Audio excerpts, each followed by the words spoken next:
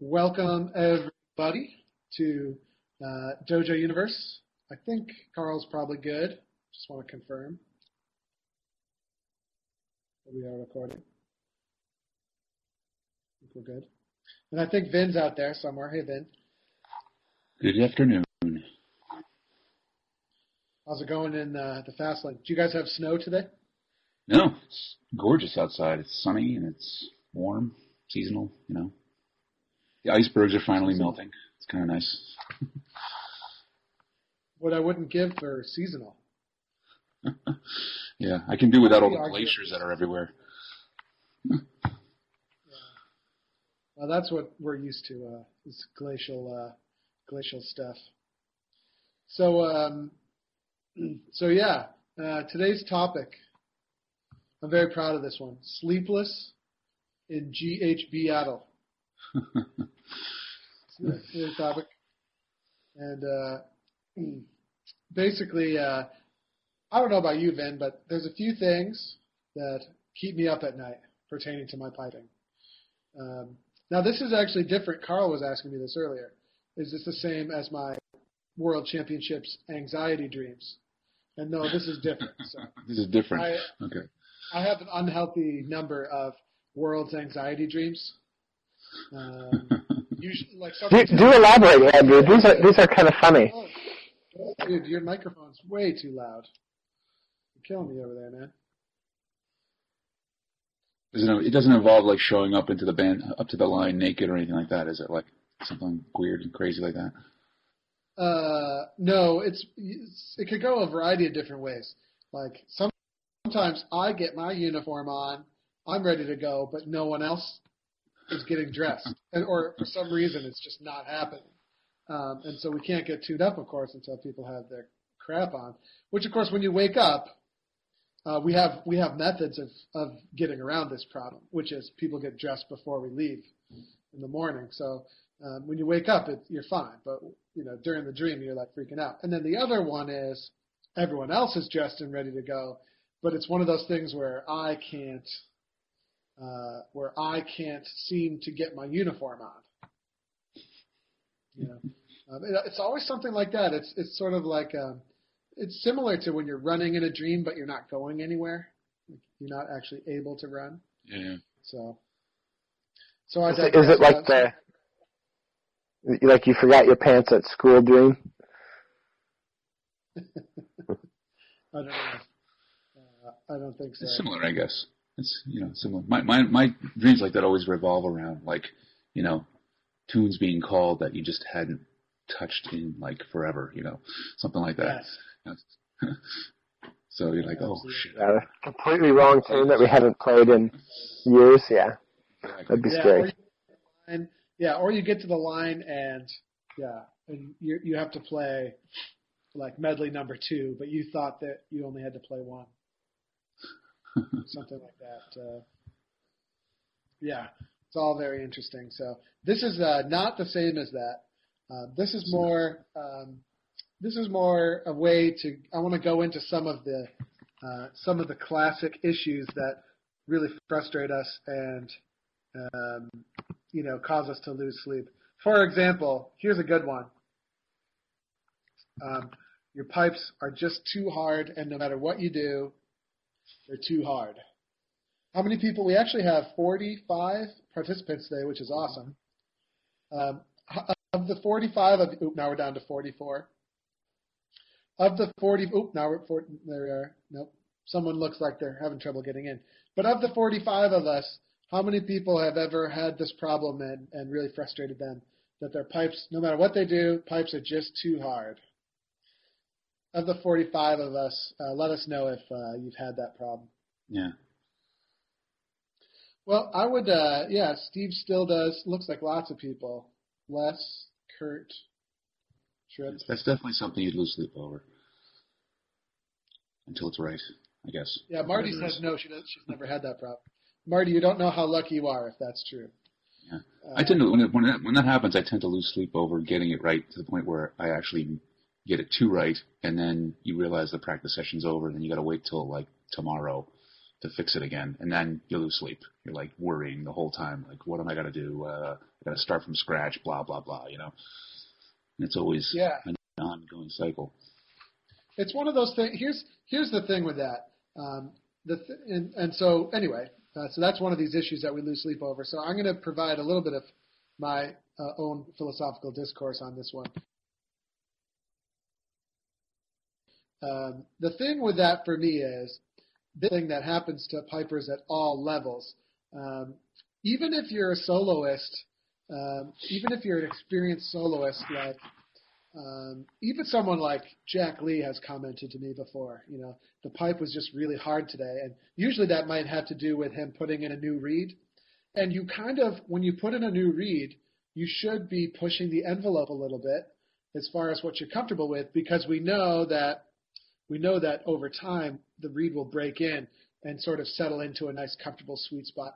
Plus, generally speaking, not always, but generally speaking, that little bit of extra volume and crackle that you'll get with a slightly harder reed, that's worth it. And so it's kind of worth getting yourself into shape. And so that makes it such that even at the high levels, we sometimes have to deal with this problem. Now, with that said, maybe Vin or Carl could comment, right? 95% of the time, why is the bagpipe too hard to blow? 95% of the time, it probably has something to do with my setup or some maintenance thing that I haven't done or checked recently. Inefficiencies. Yeah, absolutely. Yes. Yeah, so 95% of the time, right, if your bagpipe is too hard, it's because you've overlooked some element of bagpipe maintenance. And I include drone reed calibration in that, right? That's such a key issue. The drones can't be taking too much air, or we're going to be sort of losing pressure. Mm-hmm. It's kind of like a...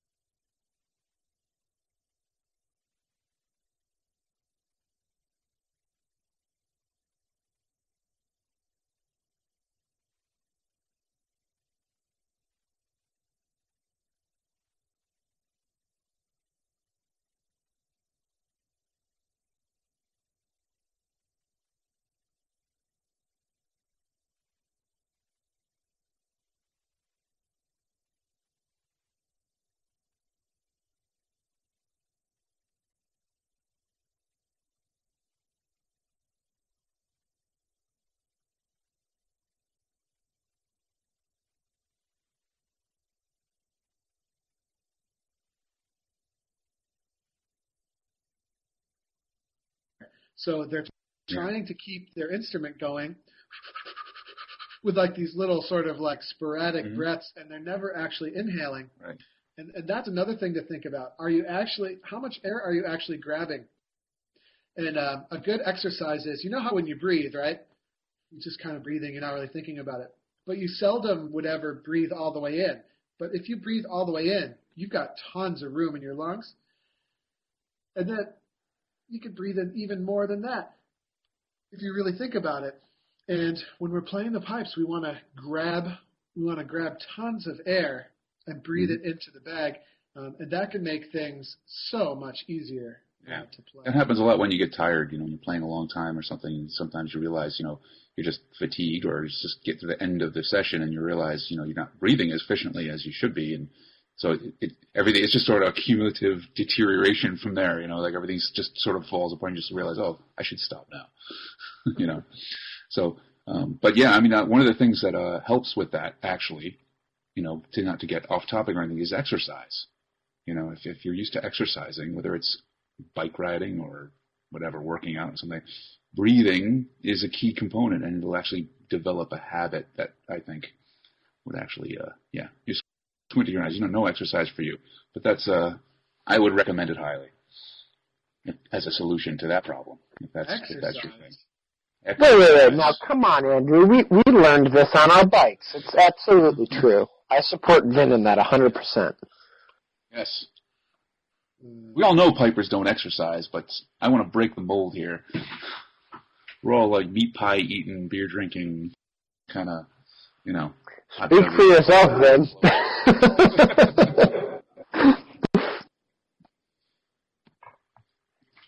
But yeah, so that sort of develops a natural habit. Like when you're used to sort of breathing for exercise, it's like it just sort of, then you won't even think about it. Then that won't be a problem at all, really, when you're playing bagpipes, because that those cycles will actually take care of themselves naturally. So, pipe while walking on a treadmill, Ashby says, that's got to be a sight. That'll get you in shape in a lot more ways than one. Yeah. You can get ready for parade season. There you go. See, now Julio says fatigue is the biggest issue for him. And it's like, my question is, what's causing the fatigue? Are your bagpipes leaking air and so you can't keep up with it? Or is it actually the muscle? Or are you not grabbing enough air? Like, there's so many different things that could cause fatigue. So think about it a little bit there. 4-hour practices per day. Well, no wonder you're dealing with fatigue.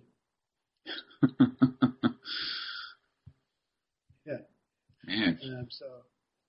Anything beyond. There's a solution for that. There's a really good solution for that, actually. You'll probably enjoy it. It's like cutting it down by 75%. He's got nothing better to do. Oh, you are blessed, Julio. He's living the dream is what he's doing. Yeah. There you go. Get the techno pipes out. That's good. I used to be in your boat, Julio, and then I decided, hey, maybe I'll start selling some bagpipe supplies. And then now I'm down to, well below an hour. So there you go. All right. So anyway, that's the first sleepless topic there. What was some of my other ones? Oh, yeah, here's a good one.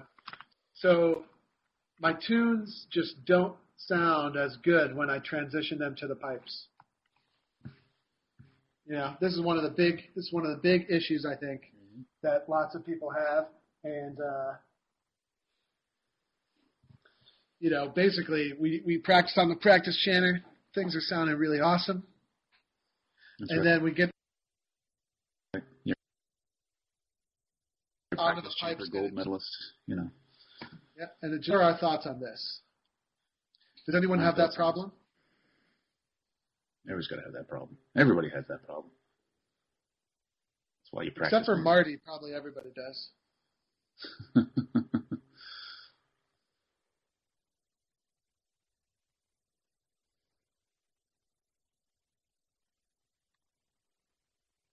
Yeah. Yes, of course everybody has that problem. And that definitely makes you lose sleep. It's very depressing a lot of the times. Things don't sound as good.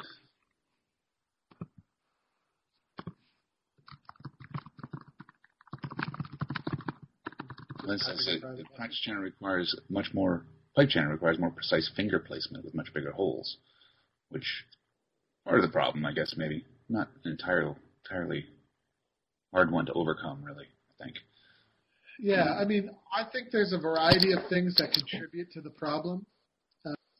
Number one is what we just talked about, which is if you're not comfortable with your instrument, it's very difficult to focus on the intricacies that you've been practicing on your practice chanter. Most of us have a nice, simple, easy-to-play practice chanter, so we can focus on all sorts of intricate stuff that we're trying to do. Then we get on the pipes, we throw that monkey wrench in there, which is trying to keep this instrument going. I think that can be a big thing. I think what Lynn said about the pipe chanter with the bigger holes, I think that's partially true. I think that they're not that big. It shouldn't be that big of an issue. One of the things is just the richness and the volume of the bagpipe sound. It tends to really it tends to be a lot, and I feel like things need to be more open and clear than maybe they needed to be on the practice chanter, because in order for people to actually be able to hear it, we just need a little bit more space in between everything. So a lot of doublings and stuff tend to sound a little bit crushed until a player can develop that control. Yeah, and that's a feel thing. I think, and a lot of times, even if it's not so much the finger placement and the hole coverage, it's just the simple mechanics. You're playing a practice chanter. There's nothing else engaged other than your lips and your fingers. You get on the pipes. You got your arm moving. You got some muscle tension going, and all of that contributes to just an overall difference in the way your body moves. And I think it's so much not necessarily precise movement of the fingers. It's just that sort of awareness and control over your body. And then just that familiarity that you need to change. When you need to loosen up your hands or and get that more like the practice chanter, like it's supposed to feel on the practice chanter. Like, there's no tension at all when you're playing the practice chanter, duplicating that on the pipes as much as possible, but that's all strictly a feel thing. That's just, takes practice and work and things like that. So, like, Marty is, like, all over this. She's got bigger holes. She loves the bigger holes on her chanter. And she doesn't like her practice chanter because maybe the holes are too small. So she loves that thing. I'll go along with that. So not only she's never had a bagpipe that was too hard, and she loves the bigger holes. Like, Marty, you should be running this thing. Yeah, there you go. Give us our secrets, man. I want to know some of that stuff. On top of that, it would appear she has no feeling in her fingers. This is amazing. This is incredible. She's a miracle piper. What is in the water in Wyoming? Exactly. I think maybe it's the elevation or something. I don't know. Let's see. How critical is chanter reed position to chanter tone? That's a big one. I would say, I'm not sure what you mean by chanter reed position. If you're referring to how far sunk it is into the reed seat, I would say it's extremely... I think he's talking about, like, if the chanter reed is 90 degrees to the holes or that. I've had people ask that to me before, and I don't know. I've never been able to see it. Yeah. Not necessarily tilted or canted in any direction, right or left, but just the actual positioning of the blades. I see what you mean. And I've never seen any difference, but I think no, I don't know. Well, I'll weigh in on this. I think that what you actually need to do is you need to try to align the chanter with magnetic north.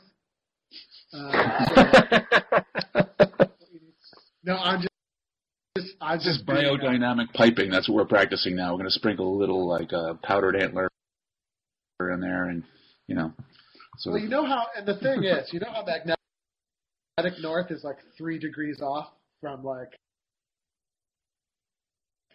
north or something? Something like that? I can't remember. All I know is I always in my sporin to line that up because otherwise... I would think, that's just play into that as well. So you have to worry about where, sort of the moon phases. One of those things... I went to one time, and they had those things that could tell the magnetic lines or something, rotating things. What are those things called? I don't know. Like a plumb bob thing or something? Dowsing rods. Yeah, the dowsing rods. That's actually divining rod or whatever you call them. Those are what you use to figure out what angle to march at. So you get out your rods. Instead of the drum major mace, you should get dowsing rods and just sort of walk. Well, but you'll see before the Worlds every year that pipe majors go out to the green and they get those rods out to determine exactly. Well, yeah, you figure out how the perfect spot in the green, practice on. Yeah. Well, it's also it has to do with the energies. It has to do with the energies. That's why the circle flowing and they flow. One circle's where it is. Yeah, and they flow in a certain direction, and absolutely. I'm not in the way that things are set up, and has something to do, some mystical connection between water and. And what do you know? Like, it's interesting, isn't it, that Field Marshal was one of the only bands not really to get rained on all that. And there you go. That's what those rods are for. Okay, so enough of all this. I don't think it has the angle of the reed. I think the sound, like just speaking more technically, I think the vibrations sort of end up coming out of the same hole, whether they're starting off on an angle or not. You know, they just sort of end up in the same place, in the same frequency. You know. But anyway, getting back to losing sleep over not sounding the way you want to sound on your practice chanter.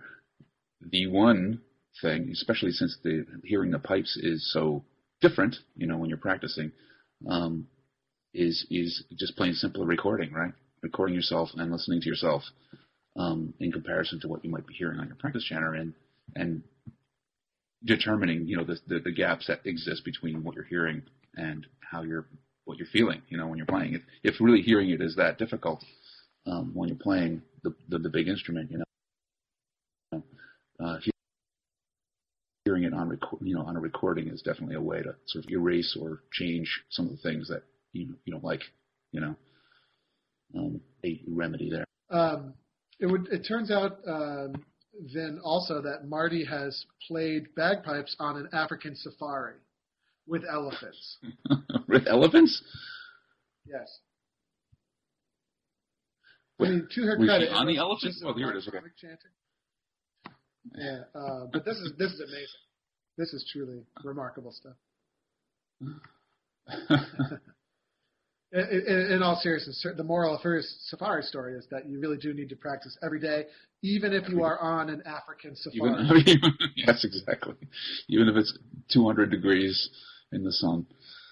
Okay, going back to this angle of the chanter thing. So Nate says it is a good question, and I think it is a good question, Nate, but all my experience points to the fact that it makes no difference.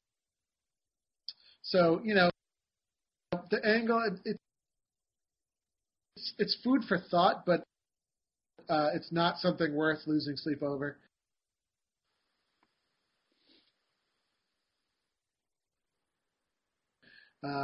Unless there was any definitive evidence to the contrary.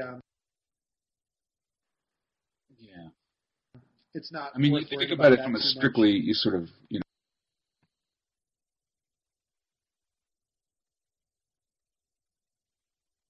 know, sort of just in like, way.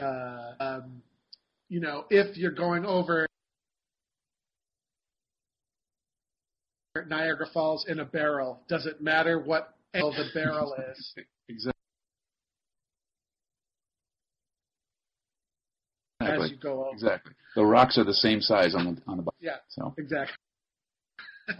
And you know, we're just talking in terms of basic thermodynamics. Question, and it's good, and I guess it's worth testing. It depends on the staple now, but still, a lot of them are also using, you know, folded copper. You know, so there isn't a strict tube. You know, there's a break, and there's a, you know, so who knows? Stephen's follow up here. It turns out I was right, Carl. He was talking about the position in the reed seat, and then how firm is it in the throat? Okay, so by the throat, I presume you mean the reed seat. And the answer is you need it to be you want it to be as firm as you can, but Lynn points out there's a limit, right? So it can't be so tight that it's going to like wrench the reed apart or rip the hemp off when you try to take it out. So you need to be nice and firm. You need to be confident that there's no air that's able to sneak around the reed. We want all the air to go through the reed, and that has to do with the firmness, and that absolutely has an effect on the tone. So if you put the reed in too loose, or if you use the crappy unwaxed hemp that comes from the factory, there's going to be air that can sneak through the sides rather than going straight over the falls, if you know what I'm saying, right? It kind of sneaks around, and then therefore the reed doesn't have that fullness of tone that we want. So yeah, that is a good question. All right. Sleepless in GHB Tony says she's having a she. I'm not sure if it's a she or a he. So sorry about that, Tony. But Tony says, Tony's a she. Excellent. I guessed right. Real issue trying to tune her pipes. Any suggestions? Okay. Losing sleep. Some people have suggestions. Have you checked your blowing? Yes. So on and so forth. That would make me lose sleep. What do you think? I hate that. How do we troubleshoot this tuning issue? Troubleshoot it. I don't know. Has she checked everything from the inside out on the instrument? How about it, Tony? Have you checked everything? Is your bag airtight? So Lynn says check your blowing first. Wrong. Don't check your blowing first. The first thing we have to check is bagpipe maintenance and efficiency. That's the first thing. And then the next thing I would check is my blowing. I'd make sure that I'm blowing nice and steady and I'm producing a good quality of tone. Do I go into tuning? So, Tony, how confident are you in your bagpipe setup and in your ability to blow a good tone? Let's start there. Setup is fine. Setup is fine. Okay. And you've double and triple checked this, right? Your joints are all nice and tight. Oh, yes. Okay. Okay. And then how steady is your blowing? And how good is the quality of tone? Let's just make it from a basic standpoint. If you cork your chanter stock and you blew up your drones, can you produce an even sound? Let's ask that question.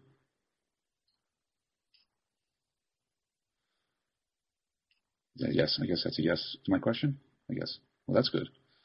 And then what about drone read calibration? Have you heard the Dojo spiel about drone read calibration? No. Okay. That's a big thing. Like, even if your pipes are well maintained, if your drone reads are taking too much air, okay, or if they're taking different amounts of air, right, and they're not all calibrated in and zoned into that exact right pressure, then tuning will be a hopeless, frustrating endeavor. Let me show you what I mean. Although the site's been loading slowly today. I wonder what's going on with that.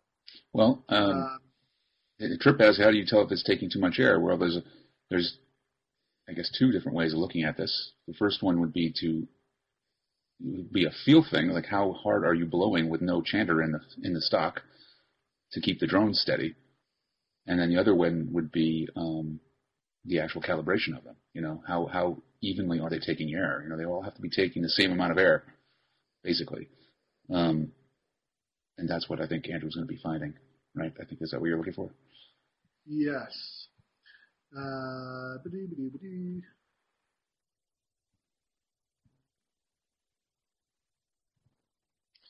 Well, that's what Tony. That's what Andrew's going to be finding. But basically, if you're going to start out calibrating the drone reads, right, you're going to be, I would say, cork your chanter stock, blow them up, blow your nice steady tone, and then try to shut them off. Blow hard as hard as you can, or blow hard enough that they start shutting off. And ideally, they should all turn off at the same time. They shouldn't turn off one, shouldn't turn off and then the other, and then the next one, right? Or your bass shouldn't turn off first, and then the both tenders shut off when you have to blow harder. They should all turn off at the same time the minute you're blowing harder than, say, you would normally do to get a nice, steady, even sound. Exactly. And then, so that's the first step. And if you've done that and everything's good there, then put the chanter in and do the same thing, and try and shut off the drones. And I guess your drone should be shutting off when your reed is hopefully making squirrely sounds that you wouldn't want to make because you're blowing too hard. So, and then they should all turn off at the same time. They shouldn't be turning off one after the other, or one shouldn't still be going if you've blown, your butt off there. I start with one drone reed in my chanter, right? And I play the chanter, and then I purposefully overblow the chanter a little bit, and I purposefully go over the top with it, and I want to make sure that when I do that, my tenor drone reed shuts off, because if it doesn't shut off, that means it's taking way more air than it needs to. Okay, so I do that, and I do that a couple times. I try to find, and we could get scientific about it, but basically speaking, right, we want to make sure that when we blow too hard, the reed shuts off. Okay, and then what I do is I get rid of the chanter, I cork off the chanter stock, I open up one more drone, so there's still one that's shut off. I open up one more drone, so I just have 2 drones going, and I very gradually increase the pressure, and then I make sure that the 2 drones that are open shut off at exactly the same time, and I adjust the bridles, the bridles of the reeds. I adjust those rubber bands to make sure that's how I calibrate them. And then I open up the 3rd one, and I make sure all 3 are shutting off perfectly at the same time. Now when I put my chanter back in, our bagpipe is going to be rocking and rolling, and the drone reeds will be perfectly well calibrated. So, Tony, try that, and if you still are having trouble next week with the tuning, then we'll go into some actual tips for tuning technique. Yeah, I mean, because after that, if everything's good there and you've done that, the next thing to look at is really your chanter reed. It might just be too hard for you too. And if your drones are calibrated to that kind of strength of reed, that's just overall a bad sort of not a bad setup, but an uncomfortable setup for what you might want to play ideally. I mean, and that's really what it's about, like finding your ideal spot where you can produce the best tone possible. And if you've got a really hard chanter reed that you're trying to make work, your drones are going to have to take a lot of air to keep that thing going. And that could be part of your problem as well. So it's all about your own personal tolerances in a lot of ways.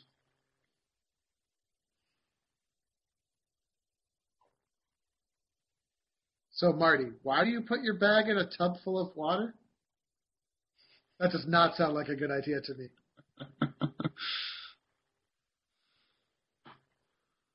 You could play in Scotland and achieve the same goal, really. Maybe. You need to be playing soaking wet. Viewer discretion is advised on this one. Do not put your $400 sheepskin bag in a tub of water. Don't do it. Yeah, no. And I think some people, I think people have done that for the Canmore, but even with that, it's not good for your pipes, and it doesn't really accomplish anything better than a cloth with a little water and a little mild soap around suspect areas. Putting the whole thing in the bathtub it's a little bit scary. Yes. Very scary. Yeah. I think everything gets wet, and just because the Canmore bag's made of Gore-Tex doesn't mean it doesn't get wet. It will hold water until it dries. That's just physics. So. Yeah. So proceed with caution there. That's all I would say. Yes. Yeah.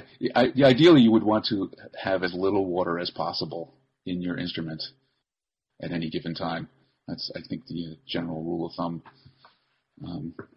which is why we have all kinds of goops and systems and all kinds of things, Yeah, hey, Carl, your microphone still sounds awful. It's better than it was at first, but there's too much gain, like it's distorting. I don't know what's up with that. He quits. No, don't quit. Just fix your mic. Cameron asked, how do you handle having 2 different channels with 2 different reeds? Yeah, I fall asleep over this occasionally. We have like a different setup, one for solo, one for band, because you do have different strengths, most likely. It's a tricky thing. Got to go the extra mile, yeah. And you got to get you got to go the extra mile and purchase a second set of drone reeds. Yep. So one set is calibrated to the solo strength reed, and the other set is calibrated to your band strength reed. Mm-hmm. That's the only way to do that without not sacrificing something or creating headaches for yourself, mainly. It's most efficient too, because especially you don't really have the time to recalibrate and reset reeds and things like that when you're switching setups. Particularly on a day, a competition day or something. So it's always ideal to have just something that's ready to go. You can be like Angus McCall and have multiple sets of bagpipes going at any given time. Yeah, Stephen, excellent question. When a reed breaks in, does it become more free and give more harmonics? Sometimes, but not necessarily.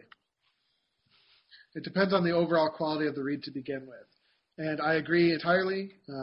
Just because the reed is in tune does not mean it sounds good, right? Because the tonal quality, the richness of the harmonics, that is the first and foremost objective there.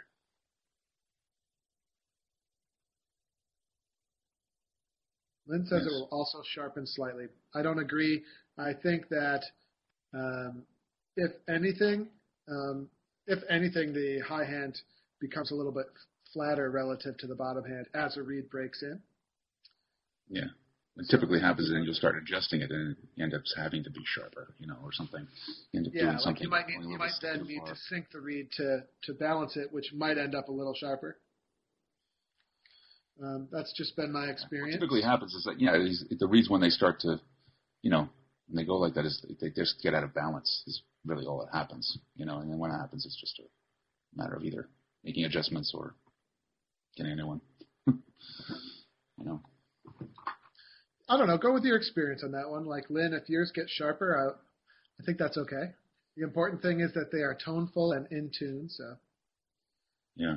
So that's good. All the big name soloists have played reeds that last years. It's an amazing thing, but that they do that. So you'll hear these guys and they'll step out on the boards playing a reed they've played for like 5 years. I don't know whether that's a function of living in Scotland and you can just do that.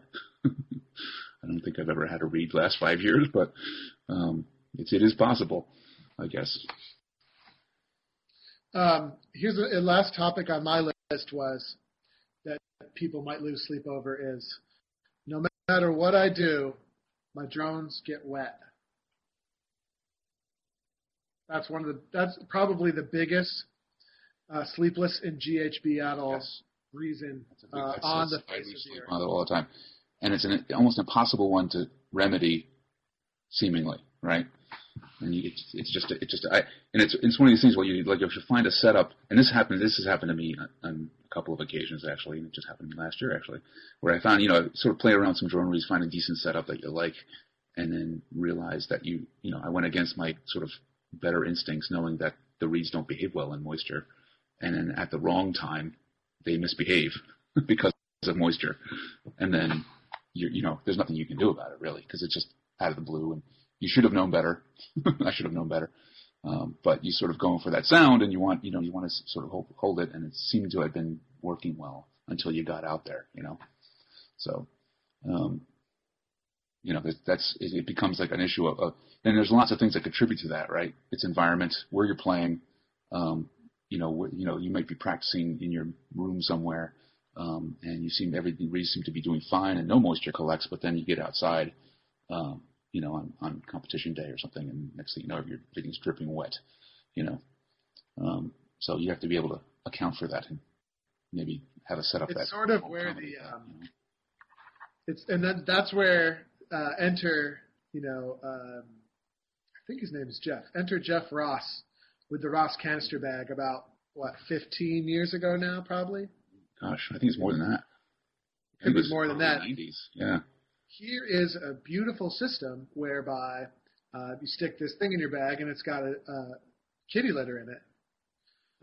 And the air goes through the kitty litter, through a tube to your drones, and then they never get wet. And that solves everything, right? Except for yes.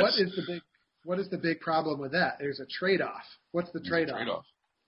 Because no moisture gets into any of the reeds. It's never, and nothing ever balances as a result. And the embouchure, like the overall embouchure world inside of the bagpipe is also it becomes totally divided and, what would you call it? Discombobulated, and air's going in all sorts of weird directions. Mm-hmm. And so the result is a significantly decreased tonal quality of the instrument. Tons of harmonics die. Innocent, beautiful, pure harmonics are killed with moisture control systems. And that's the big trade-off.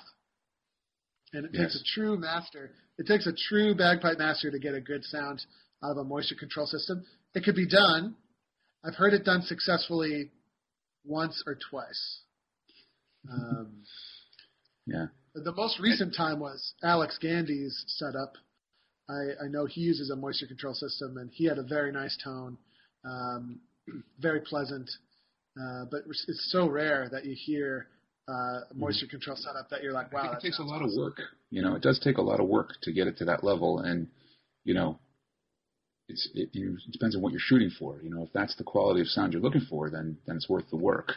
If you're just doing it because that's the setup you have and that's what your band plays, or you think that's the solution to your moisture problems, then you gotta be willing to live with those trade-offs, right?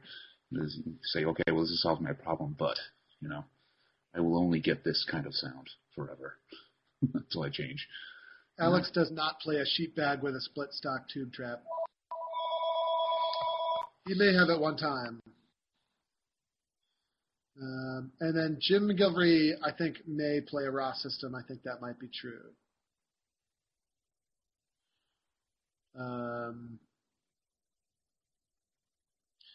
Gets rid of a lot of moisture, but then with no moisture, there's no tone, right?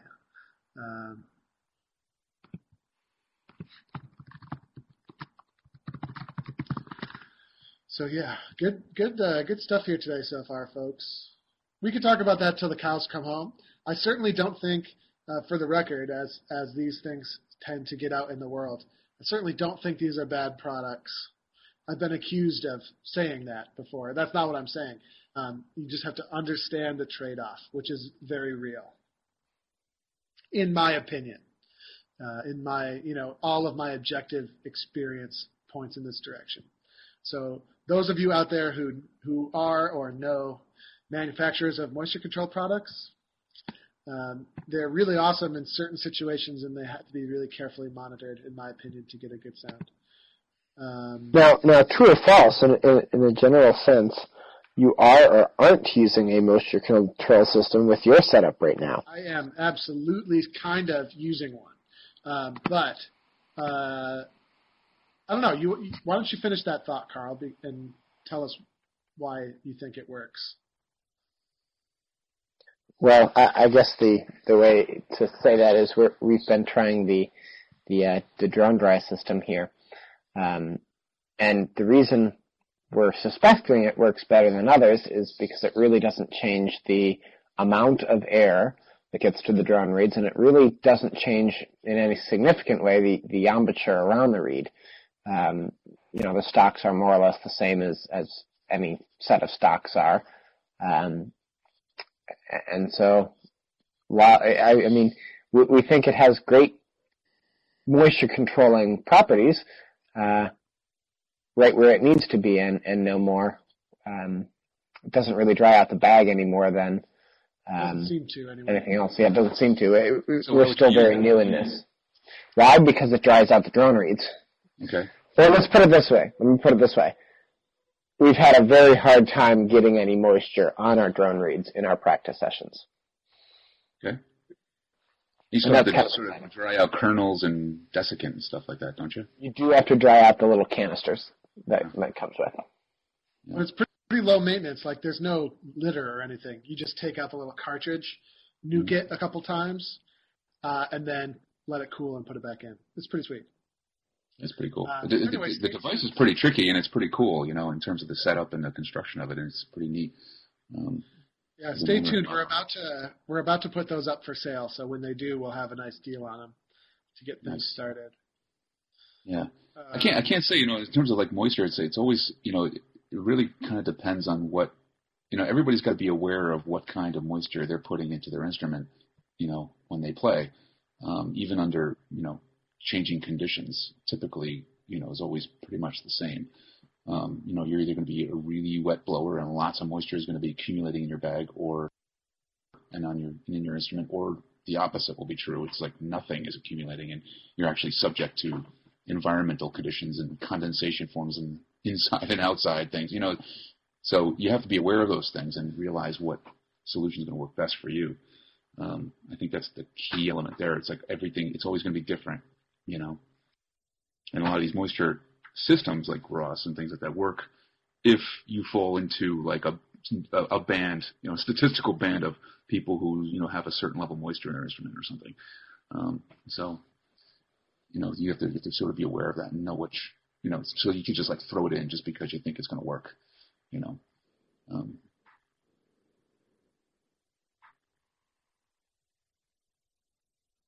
Yeah, I'm just reading some of the stuff about the double toning bass.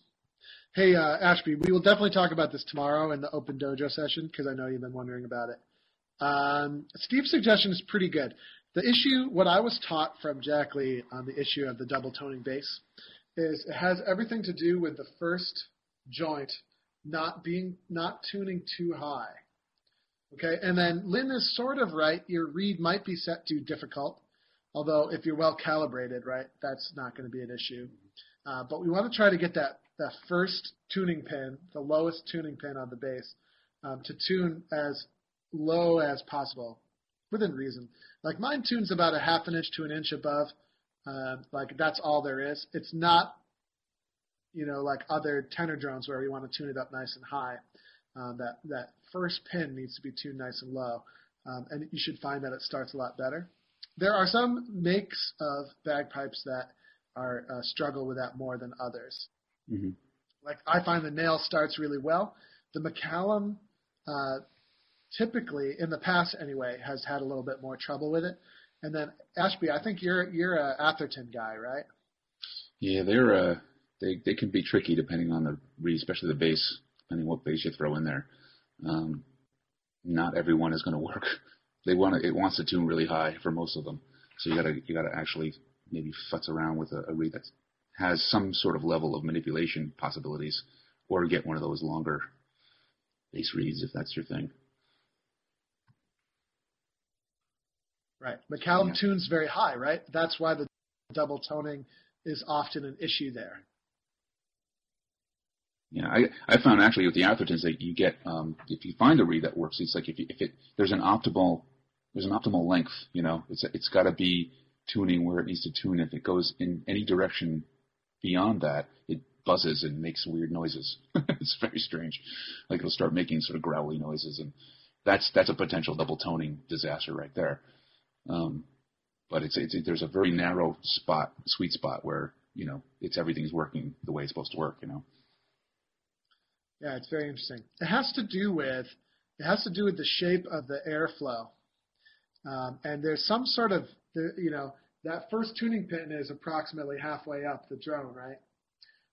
And so like it has to do with some sort of weird backdraft, and what ends up happening is the first fundamental of the bass ends up getting cut out, and that octave higher, it's almost an octave, is the result, and yeah, it's very unpleasant. So anyway, Ashby, give a bunch of things a try, and we'll talk more tomorrow and see how that's going. All right, let's wrap this up. Are there any last questions before we wrap it up here for today? No one needs to lose sleep anymore. We can all sleep well tonight. We can all sleep well.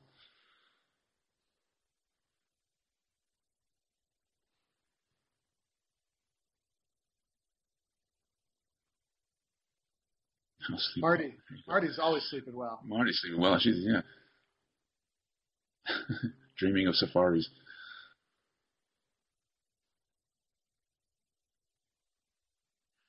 All right, you're welcome.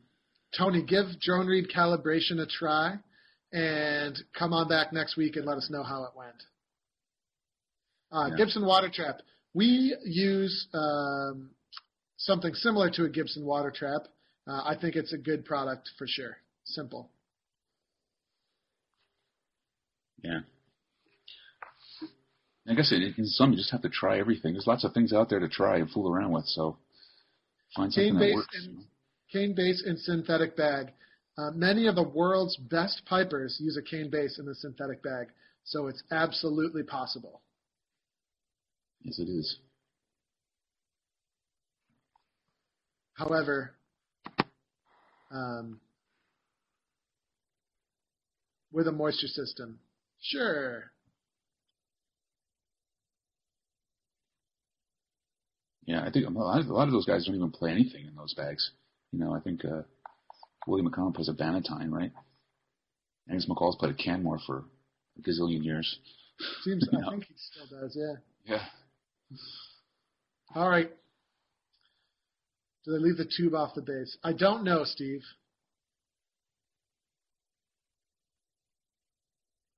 Yeah, you just got to try it. You keep trying it. The only way to know for sure is just to do it differently for a while and see if there's any change. You know, There is one thing about society. bagpipe, it's like a self-experimenter's paradise. You know, you just sort of do things and keep going, and then take a note of what happened, and do something different if you don't like it. You know. Yeah. There's a secret society of people who play cane basses. Exactly. In all sorts of different environments. They pray to a portrait of Angus Mackay, and they sort of wear big live animal sparins, and they have a pretty raucous time. All right. Well, on that note, folks, we will sign off, and we'll be back next week, and hopefully everyone sleeps a little bit better tonight. Yes. Have a good night. Pleasant dreams.